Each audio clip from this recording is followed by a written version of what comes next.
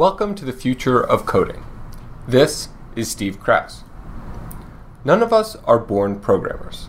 We all come to coding as beginners. We learn about zero-indexed arrays, where to put our parentheses, and the terminal commands needed to run our code. But before long, all of the hardships we went through learning to code become second nature. That's part of what it means to become a programmer. And the better you become at programming, the harder it becomes to see all of the ways coding can be made better. My experience was no different. After I learned to code, I didn't spend too much time thinking about my languages and tools. I just learned them and then used them. But then I took the red pill. For me, it came in the form of Bret Victor's Learnable Programming essay.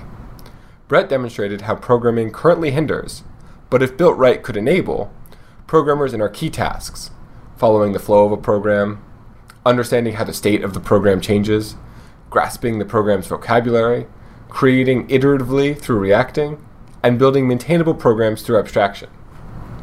Then I watched Bret Victor's The Future of Programming talk. Holy shit.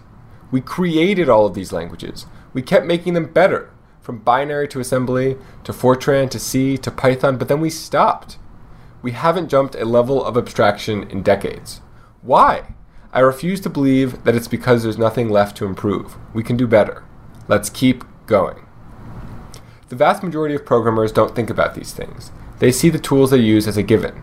They don't waste much time wondering if or how things could be better. Things are the way they are. The vast majority of programmers accept the status quo, work within it, and go home. This podcast is not for such people. This podcast is for the dissatisfied, the complainers, the whiners. For the programmers that obstinately refuse to settle for the crappy excuse that we call programming today in 2017. This podcast is for the small minority of programmers that know things can be better, and not incrementally better, but drastically better.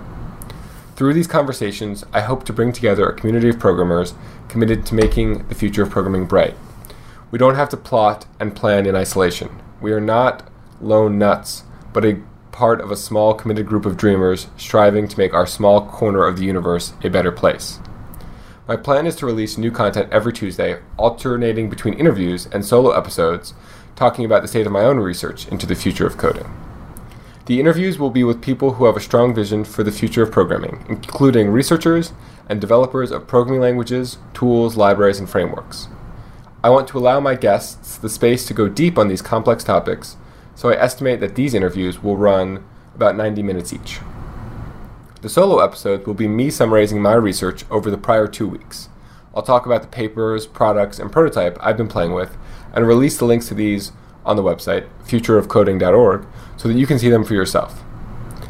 Please reach out if you have something to contribute to this conversation. I have a long list of people I'd love to get on here, but I'm sure there are many more that belong here that I'm not aware of yet. You can get in touch with me on Twitter via my handle @SteveKrause. If you like these conversations to keep happening, please tell your friends, blog about it, subscribe, or leave a review. Whether or not I continue for Season 2 depends on your support.